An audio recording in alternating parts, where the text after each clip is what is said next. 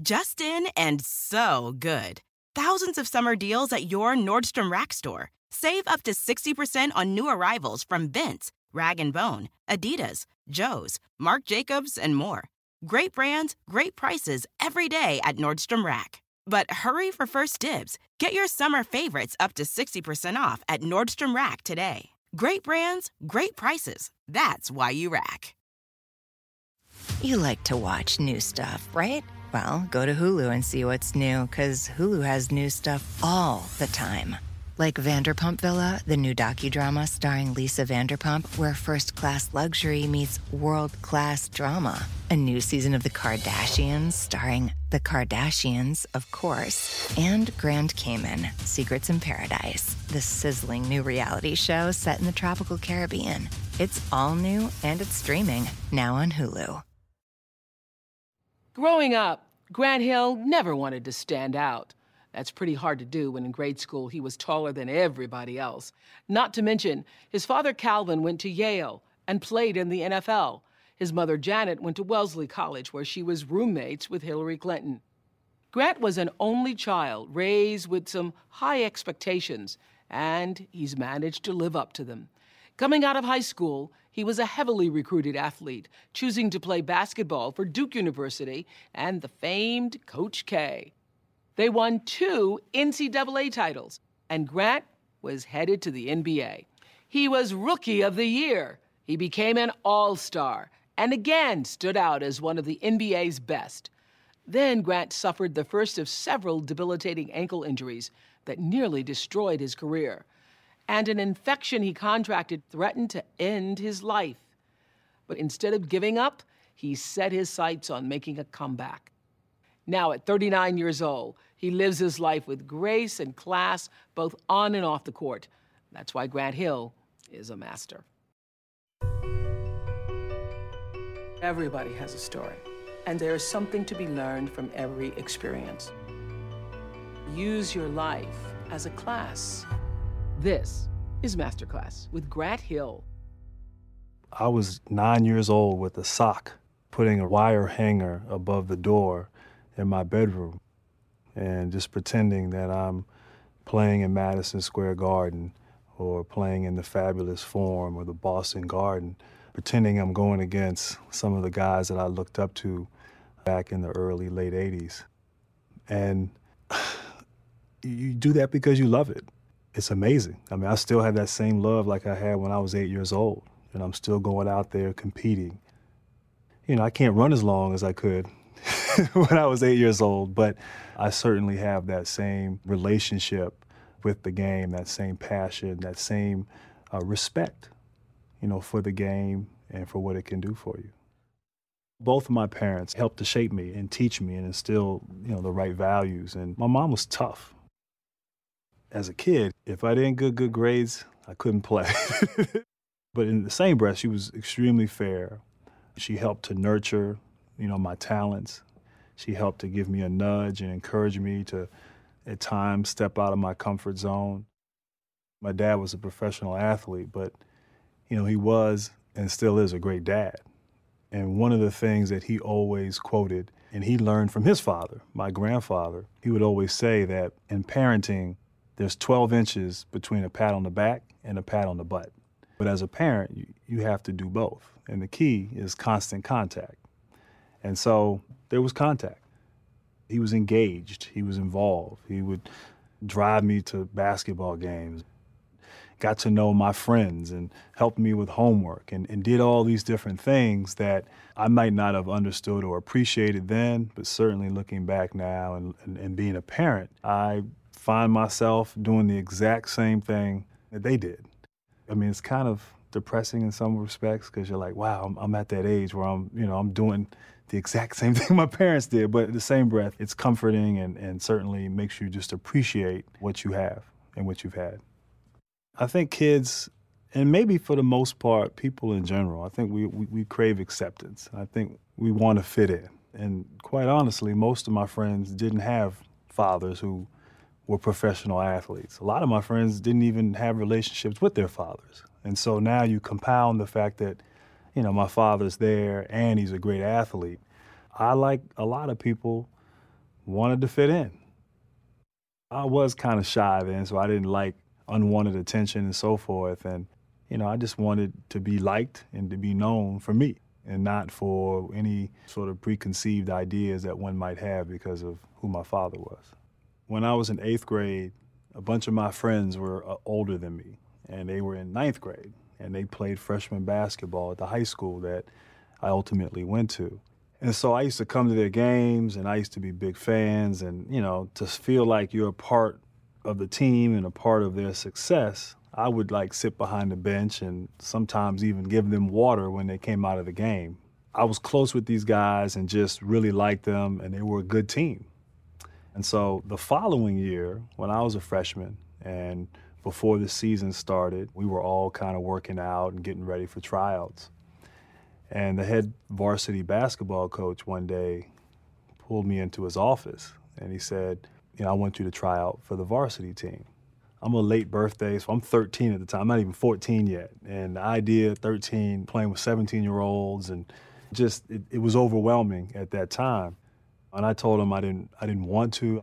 And he told me to just go home and, think about it, talk about it with your parents. So, I went home and told my parents, and, both of them said, look, you're going to play varsity. And so I went ahead and tried out for the team and made the team. But it really hit me the following year when everything as a sophomore, I really blossomed and the game became easy. And I realized, it might have been the last person to realize just how good and how talented I was. And I don't want to use the word destiny, but it's not for me to fit in. I'm supposed to stick out, and that's okay. It's okay to do that. And that was something that I fought for a very long time. But I think that was that first point where it kind of hit me, where I have a gift, I have a talent, and it's not for me to necessarily be like everybody else on the court. It's okay to stand out, and that kind of went against my personality a little bit. The recruiting process is you have well-known basketball coaches who are basically begging you to come to their school, and they're telling you how great you are. To be a fan of college basketball and follow Duke and North Carolina and all these, the whole college basketball scene. Then all of a sudden, it seems like in the blink of an eye, these guys are all recruiting you. The interesting thing is, growing up, I was a Carolina fan. The first college basketball game that I ever watched and really it captured me and it sucked me in was when Georgetown lost to North Carolina and Michael Jordan hit the shot, and that really propelled him in his career as a college freshman. And so obviously Duke was the rival of Carolina. So I guess I always thought I'd go to Carolina. But Coach K, coach at Duke University, through the process I got to know him and I got to believe him and believe in him. He never promised me anything. I don't think he's ever promised anyone anything. He said, I think you can be a great player, but you're going to have to come in and work for it. I like that. He was going to challenge you. I knew that right away. But he was going to make you better, a better player and a better person. And I got that sense, as a 16-year-old in high school. Like, man, I know I haven't been a fan of Duke but I believe in this person. I want to be a part of what he's doing. And that's why, I chose to play for him. I'm thankful that I was wise beyond my years back when I was 16 years old and made that decision. That first year at Duke, you come into a situation and you're a freshman, and, I respected not only authority, but I respected those that were ahead of me, guys that were older than me.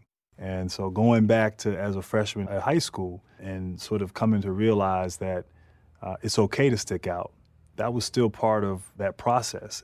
And so Coach kept pushing me and kept challenging me and, dare to be great and, show what you have. And there was a growth and a maturation process that first year. Compare the end of the season with the beginning of the season. I think mentally I became more comfortable with doing what I do and showcasing my talents.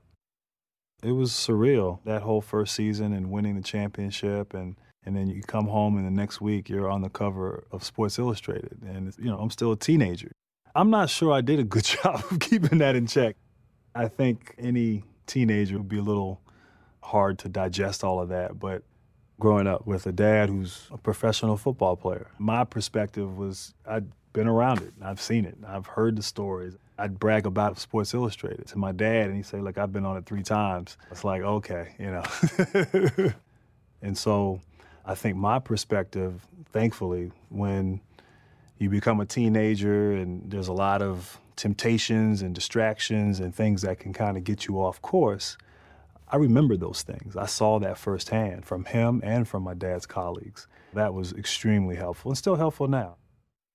You know, the thing about that season, I think we were #1 all season. And the combination of cable television and the exposure that team got, it was absolutely crazy, especially for a college team. The team was like a bunch of rock stars. I mean, I hate to say that, but there was this tremendous excitement for Duke basketball.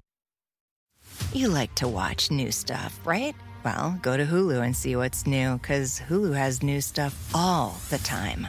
Like Vanderpump Villa, the new docudrama starring Lisa Vanderpump, where first-class luxury meets world-class drama. A new season of The Kardashians starring The Kardashians, of course. And Grand Cayman, Secrets in Paradise, the sizzling new reality show set in the tropical Caribbean. It's all new and it's streaming now on Hulu. We were in a great game against Kentucky, and, you know, we thought we had the game kind of under control. And then they make an unbelievable comeback and start to get momentum. And now the game is just going back and forth. And we're making a great play, and they come down and make a great play. And it's like a ping pong match.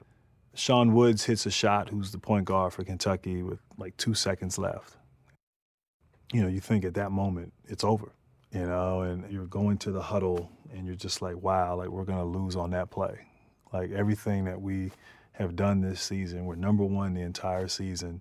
We're trying to be the first team to repeat as back-to-back champions in, 20 years or what have you. And we're going to lose on that shot, on that play. And so when we get to that huddle, Coach K just was actually kind of brilliant what he did. And to have the presence of mind under those kind of conditions, to be able to sort of understand there's time left and understand that we still have a chance to win. And he asked me, Grant, can you make a pass all the way down the court? And I said, yeah, I can do it. But it's interesting, what people don't know was that every day before practice that year, and every day for 4 years in college, you work on the fundamentals. You work on certain things. And one of the things that we work on as a warm-up, we work on this drill where we throw a baseball pass every day.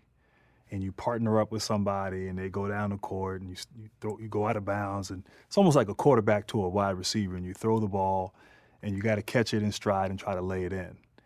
And so Coach, knowing that, and knowing that I could deliver that pass, I think believed in me and asked me if I could do it. And then he asked Christian, if Grant makes the pass, are you going to make the shot? And he said, look, I'll make the shot if Grant makes the pass. We walked out of that huddle, and I've talked to guys immediately after it happened, and I've talked to them 20 years later. We all believed that we were going to win. I just felt that I was going to do my part, and Christian would do his, and we'd win. And we did. What makes sports so unique is that you always think you have a chance. That's why there's upsets. If you go sort of by conventional wisdom or by what, the experts say, you'd think, okay, this team is better, this team is outmatched, this team has better players, we're going to lose. But sports will challenge you. It'll challenge you in your belief system and that you can overcome, that you can overcome a fourth quarter lead. You can be down 10. We still can win this game. And so it just forces you to challenge yourself, challenge physically, mentally, to push through. And then you realize, wow, we have more than I ever had expected or anticipated. I was fortunate in 1994 to be drafted to Detroit with the 3rd pick in the draft. I'm about to be a professional. I'm about to be on the highest stage going against some of the greatest players in the world, a lot of whom I've grown up watching and grown up emulating and being a fan of. And now I'm soon to be on a court with and against these guys. It was an exciting time. And to finally go to the draft and to hear your name called and to put your hat on and walk across that stage, it's like, okay, I've made it. But you also know it's just begun. There's a lot of hard work ahead, and You can't rest on any of the things that you had done in the past. You got to come out and prove yourself. The game is sacred. It's bigger than just putting the ball in the basket.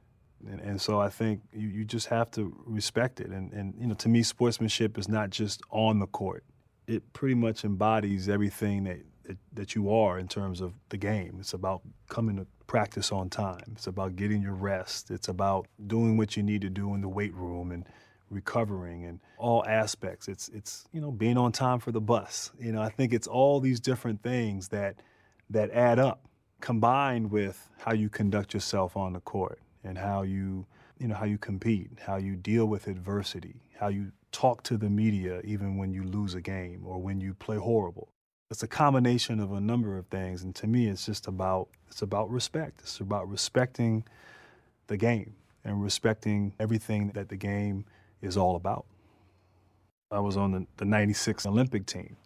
I was the youngest guy on the team. I had just finished my second year in the NBA, and there were members of the original Dream Team: Charles Barkley, John Stockton, Karl Malone, Scottie Pippen, David Robinson. And so these were guys that, I was watching in high school, and now I'm on their team, along with Shaq and Penny Hardaway and another, host of characters. But to play on that stage, to represent your country, and to be the best in the world and be on that team, it was one of the highlights, for sure, of my career. And I learned a lot. I took it as an opportunity to learn from those veterans. And I went against Scottie Pippen every day in practice for a month. You can't help but get better. And it was just a huge confidence booster. I came back that next season and had, at least up until that point, had probably my best season. And it's funny, I remember as a little kid when I first started playing basketball, and I was usually taller than everybody. I was taller than everybody, and I was on a team maybe 9 years old, and I was pretty good. And I remember we had a game, and we might have won 30 to 25, and I scored all the points. And I was proud, and I did it all myself, and I scored all the points. Man, I'm good, and sort of like anyone who would be if they were in that situation. And I remember my dad telling me, look, the great players make their teammates better. The great players create an environment where the guys that are on the team with them enjoy playing with them. And for some reason, that left an impression on me. And so you realize that you got to be selfless. It can't be all about you. And so there's that sort of give and take that coexists between you and your teammates. As a player, it's like this balance between team and personal, where as great as you are, you need the cooperation of the four other guys on the court with you. And so I've tried to sort of carry that spirit with me throughout my entire career. And, it's about working with others. It's about creating an environment where we all look forward to coming to work every day. We all have that same common goal. And you don't always necessarily win. You don't always win that ultimate goal or even win the game that's in front of you. But if you know that, hey, these guys are in the trenches with me, these guys together, win, lose, or draw, we're in this, we're vested in this whole thing, that's an unbelievable feeling. That's really a life lesson. In his first 6 seasons in the NBA, Grant led the Detroit Pistons to the playoffs 3 times. And he'd fallen in love and married the beautiful Grammy-nominated R&B singer, Tamia. Everything was falling into place. But near the end of the basketball season, he started to have problems with his ankle. I was in the NBA for 6 years, and things were going well. I was an all-star. I was at the top of my game. And then my last year in Detroit, in the spring of 2000, I started to have problems with my ankle. You don't think much of it. You just, periodically things come up. You just kind of grind it out. You play through it. It's kind of a badge of honor. But I remember in game 2 of the first round of the playoffs, I felt something pop. I knew that something wasn't right. And so we flew back to Detroit. We got in late. I remember I went to some imaging center with our trainer. It was like 3, 4 o'clock in the morning. And I remember the trainer, I'm walking, I'm limping, but I'm walking. And he sees the x-ray and he puts it up in the light. And I mean, he yelled something out, like he was in disbelief, like, oh my God, I don't realize it's that bad. And he said, don't move. And I'm thinking, look, this thing hurts. I don't plan on moving. Up until that point, I knew something was wrong, but I felt like everyone was looking at me like, just gut it out. You'll be fine. I was out May, June of 2000, July. I started walking in August, and then eventually came back the next season on a new team in Orlando. And so obviously when you sign a big contract and go to a new team, everybody's excited, including myself. So I came back probably a little too soon. Instead of giving it 6 to 7 months to recover, I probably came back in 3 to 4 months. I came out, played a few games, and the doctors said that the bones had done all the healing that they were going to do, but they didn't heal together. And so we had another surgery. I was out for about 7 months, came back. I was instructed that I could play, and you're okay. So go out, stress it, get yourself ready for the upcoming season. And then by mid-November of 2001, it started to flare up. It started to give me problems again. So we had to go back in again and have surgery in December of 2001. Same routine, sat out, crutches, rehabbed. I remember going and having my last visit with the doctor. Everything is good. I don't need to see you anymore. You'll be good to go. And so now that was after my third surgery. So once again, start preparing for the season. And I was pretty good at preparing for the season at this point, coming off an injury. You go through training camp, no problems. You start the season in November, no problems. And then once again, we made it a little farther this time. We got to mid-December, and the ankle's giving me problems. The doctor who did the surgery is saying it's okay, and I finally like, you know what, this doesn't make sense. Something's not right. So eventually I had surgery in March of 2003, my fourth surgery, and I had it done at Duke University. I realized a lot of times when something's not right in your gut and something doesn't sit well, then you need to figure out why that's the case. And there were plenty of times through this experience, going back to the beginning, that it just didn't seem right, but hey, they're the expert, so I'll just go on their opinion. And certainly now, looking back at it, I maybe could have insisted on better doctors or better care or whatever the case may be. And so when you go through something like that, that's when it's about self-discovery. And that's when you realize and you learn that intuition is real and you got to follow it. Not that I'm distrustful of people, but I trust myself more, and I trust my gut and my instincts. You like to watch new stuff, right? Well, go to Hulu and see what's new, because Hulu has new stuff all the time. Like Vanderpump Villa, the new docudrama starring Lisa Vanderpump, where first-class luxury meets world-class drama. A new season of The Kardashians starring The Kardashians, of course. And Grand Cayman, Secrets in Paradise, the sizzling new reality show set in the tropical Caribbean. It's all new, and it's streaming now on Hulu. I had surgery in March of 2003. 5 days after the surgery, my temperature shot up, called the doctor, took some fever medication. And then like 2 days later, now it's like a week. And usually the pain has gone away. Usually it doesn't hurt, but it still hurts. I'm still elevating the leg. And I was getting really cold. I was freezing. And, I'm yelling for my wife. So she comes in and I'm shaking and, we just had a baby. Our daughter was maybe a year and a half. So we have all these thermometers, like all new parents in the house. And so she comes over, takes my temperature, and it's like 104.2. And she's like looking at it like, that can't be right. So she gets another one. It's like 104.4. She finally calls the team doctor and explains what's going on. And now I'm like shaking. My arms are shaking. And they finally say, get to the hospital. They took me into intensive care, and they kind of strapped my arms down and my legs. They're sticking IVs in my arms, and I'm feeling like there's all this pressure on my chest. And I'm thinking, man, I'm about to die. Like I was thinking to myself, like I'm about to check out right now. It was scary, obviously, But it was just weird that I'm like having this sort of this discussion, I guess, with myself about like, this is crazy. Like this is absolutely crazy. And they took the cast off or the band, the stuff I had on my leg, and from the knee down all the way to the incision was just black and red. And so an infectious disease doctor was in there, and they said it was a staph infection or MRSA infection. I had a PICC line in my arm. I had a nurse come by every night and administer vancomycin.